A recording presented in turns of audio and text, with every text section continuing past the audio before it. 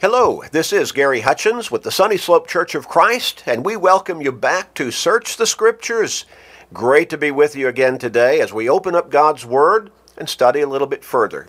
Dig a little bit deeper, learn a little bit more.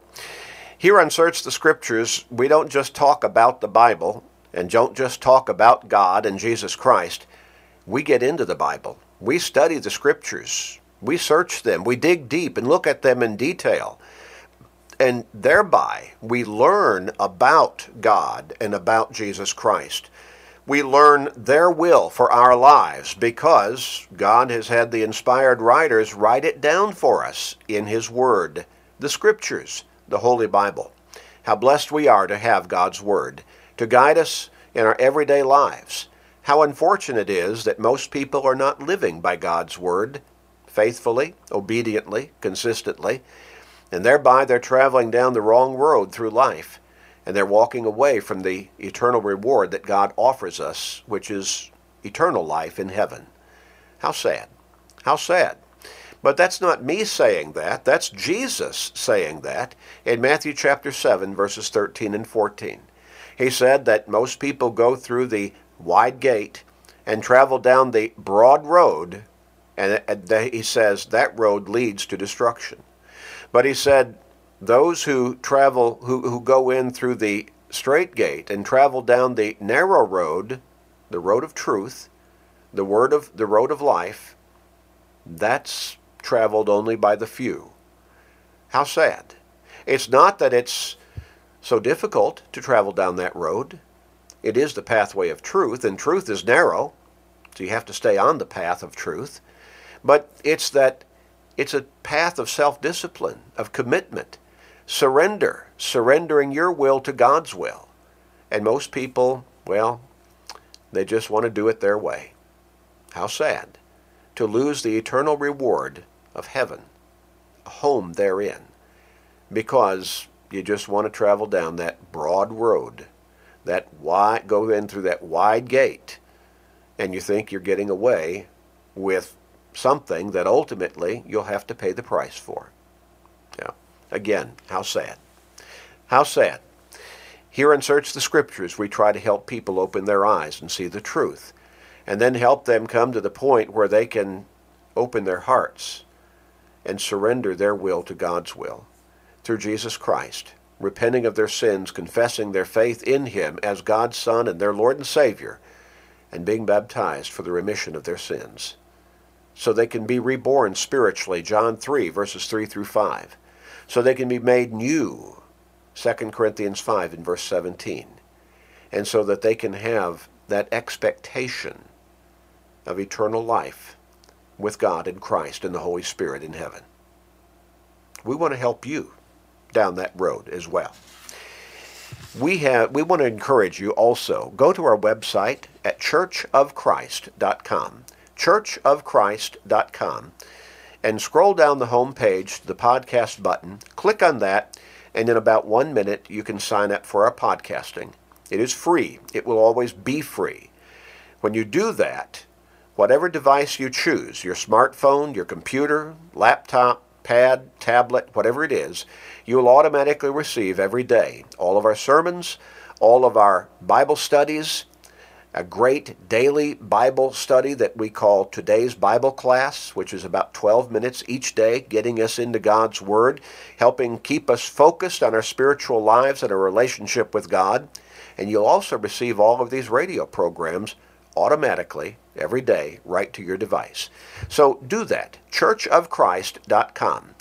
Sign up for our podcasts, and you'll receive all of those on a regular basis. Tremendous opportunity to get into and stay in and learn further and deeper God's Word. Tell your friends about it as well. We encourage you to do that. At the end of the program, contact us. We'll tell you how, and then we'll be glad to send you that free Bible study that we always offer. We'll take care of the postage.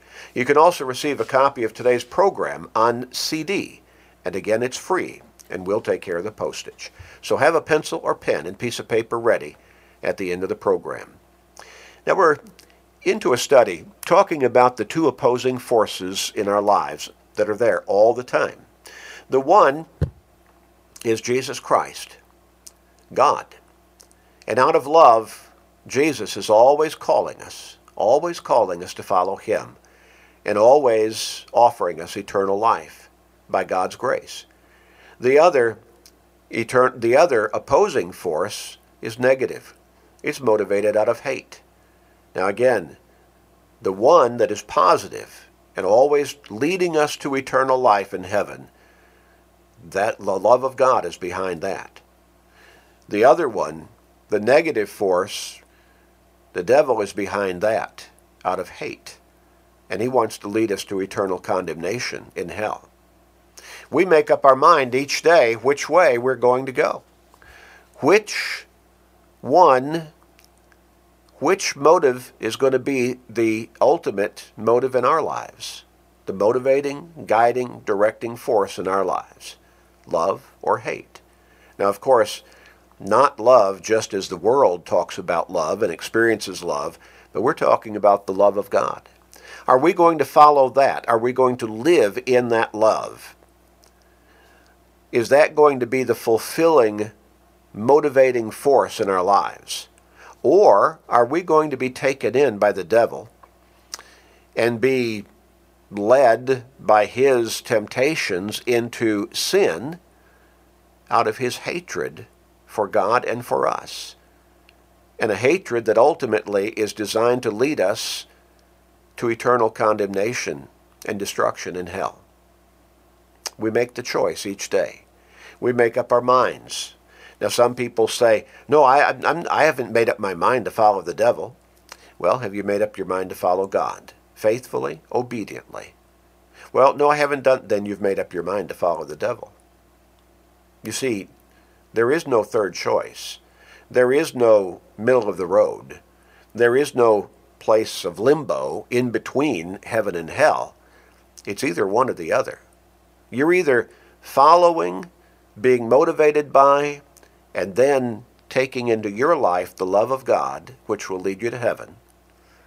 Or you're following the pathway that the devil, through his hatred, is trying to lead you down to self-destruction in hell. Again, no middle road. Jesus is always there. He's always calling, follow me. Matthew 11 and verse 28.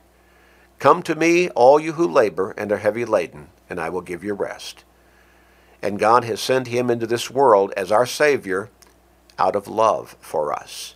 For God so loved the world that he gave his only begotten Son, that whoever believes in him should not perish but have everlasting life. John 3 and verse 16. God demonstrates his own love toward us, in that while we were still sinners, Christ died for us. Romans 5 and verse 8. Now, again, in his love, God sent Jesus into this world as the Savior. In God's love, in the love of our Lord and Savior, he's always calling us to come follow him, to come to him. In 1 John chapter 3 and verse 16, by this we know love, because he laid down his life for us, and we also ought to lay down our lives for the brethren. How do we know about love, true love? Because of God's love for us. And again, by this we know love, because he laid down his life for us. In 1 John chapter 4, beginning with verse 9, in this the love of God was manifested, or demonstrated toward us, that God has sent his only begotten Son into the world that we might live through him. In this is love, not that we loved God, but that he loved us and sent his Son to be the propitiation for our sins, the cover for us, to die on that cross so that through his righteousness we could be counted righteous before God and by God as we come to him through Christ. Beloved, if God so loved us, we also ought to love one another. Oh yes. The Apostle Paul wrote in 2 Corinthians 5 and verse 21, speaking of what God did for us through Christ, out of love, Paul wrote, "For he made him," that is, God made Christ, "he made him who knew no sin to be sin for us, that we might become the righteousness of God in him." Now, Paul did not say that God made Jesus become sinful or become a sinner. He said he made him who knew no sin to be sin for us, so that we might, through him, become the righteousness of God. When we read the Hebrews letter, in chapter 2, beginning in verse 17, we read this, "Therefore in all things he," that is Christ, "had to be made like his brethren, that he might be a merciful and faithful high priest in things pertaining to God, to make propitiation for the sins of the people. For in that he himself has suffered, being tempted, he is able also to aid those who are tempted."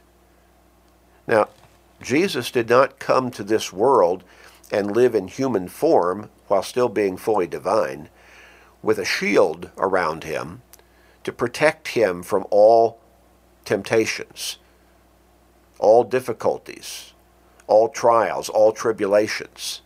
No, he experienced like what we go through in our lives physically.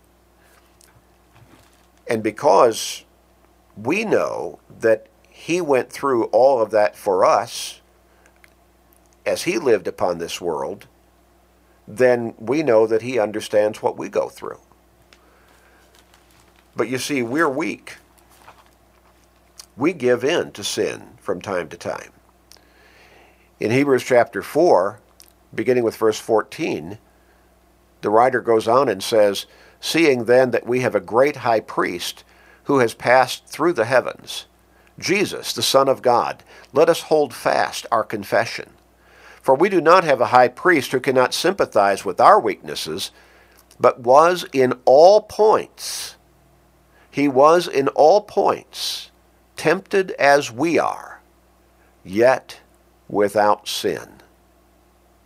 Jesus was tempted as we are, in all points, the writer says, but he never succumbed to the sin. But having been tempted, again, going back to chapter 2 in verse 18, he knows what we go through.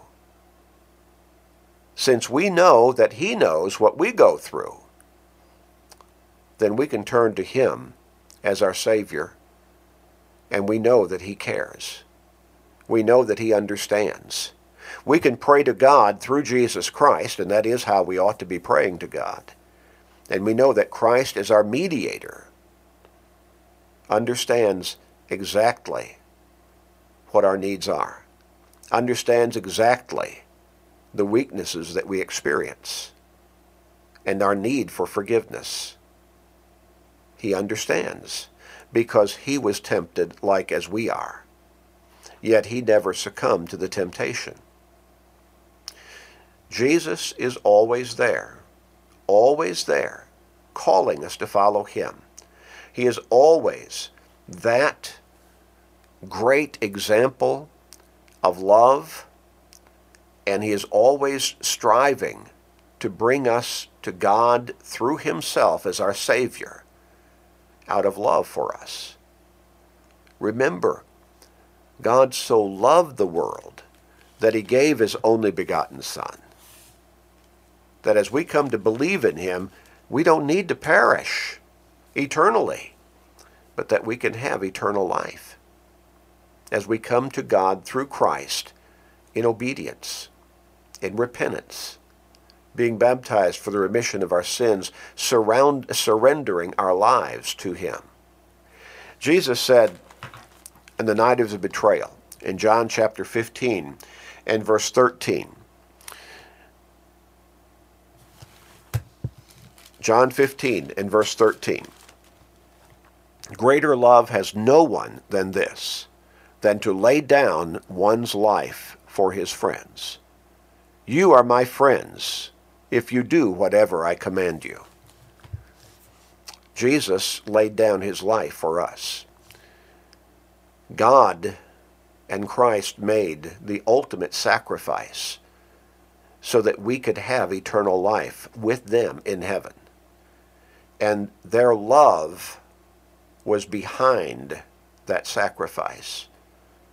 Their love was behind what they did for us.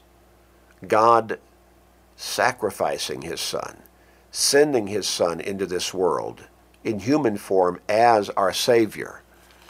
Jesus willingly, obediently, and lovingly going to the cross to pay the price for the guilt of our sins. The Hebrews writer wrote in Hebrews chapter 2 and verse 9, "But we see Jesus, who is made a little lower than the angels." And we need to understand what that means, in that he came in human form. "Made a little lower than the angels for the suffering of death, crowned with glory and honor, that he by the grace of God might taste death for every one." How blessed we are to have such a loving God. How blessed we are to have a Savior who loves us so much that he willingly went to that cross to die on our behalf. Greater love has no one than this, than to lay down one's life for his friends. And then he identified what that friendship really is. You are my friends if you keep my commandments, if you follow my teachings. Oh yes. Remember again that Jesus said, "If you love me, keep my commandments." John 14 and verse 15. Remember again that John wrote, "For this is the love of God, that we keep his commandments." 1 John 5 and verse 3. Jesus is always there. God is always there through Jesus, out of love, calling us to him through his Son, our Lord and Savior. The invitation is continual. "Come to me, all you who labor and are heavy laden, and I will give you rest." Now that is love. It's not just spoken love. It's not just a warm, fuzzy feeling, which sometimes we mistake in this life as being love, only to find out later, no, it was just a warm, fuzzy feeling. It was just emotions welling up within us, but it wasn't really love, because it passed so quickly. God loves us that much. Loves us that much. And Jesus, in the night of his betrayal, preparing the apostles for his imminent crucifixion on the cross, he gave them a new commandment, and that commandment was based in love. In John chapter 13, verses 34 and 35, he said, "A new commandment I give to you, that you love one another. As I have loved you, that you also love one another. By this all will know that you are my disciples, if you have love for one another." How central to Christianity love really is. It began with God's love for us. It continued with the love of our Lord and Savior, Jesus Christ, for us, evidenced through his sacrifice on the cross, death on the cross, torturous death. And it continues through God's love for us, continually calling us to come to him through Jesus Christ. Matthew 11 and verse 28. And Jesus says, this is going to be an earmark, a characteristic visible and telling about what you are as a Christian, if you're really truly following me. It's a commandment that says you love one another. Your brothers and sisters in Christ, your fellow disciples, you love one another. How, Lord? As I have loved you. What do you mean, Lord? The next day he would be on the cross for them, for us. That's how much he loved us. That's how much he loves us still. This is the new commandment, that you love one another as I have loved you, that you also love one another. And he says, by this all will know. All of those people out there in the world who are lost in sin, who are engulfed in the darkness and wickedness of sin, they need to see the love of God. How do they see that? Well, certainly they ought to open their eyes to his blessings upon them, but they also need to see it through us, through Christians, through the faithful, obedient followers of Jesus Christ. They need to see the love of God in our lives. They need to see us loving our brothers and sisters in Christ, and also our fellow man. They need to see Christian love in us. And Jesus said when they see that love, through that love, they'll know that you're really my disciple. You see, that love, God's love, the love of Christ, sets the followers of Christ, the true followers of Christ, apart from the rest of the world. Because the rest of the world is walking in the darkness of that one who's motivating them, leading them, trying to influence them through hatred away from God. The devil himself. We need to make up our minds. Love or hate? Love or hate? We'll talk some more next time. Let's pray. Father, help us to choose love, your love, the love of your Son, our Lord and Savior, to be the motivating factor and directing force in our lives.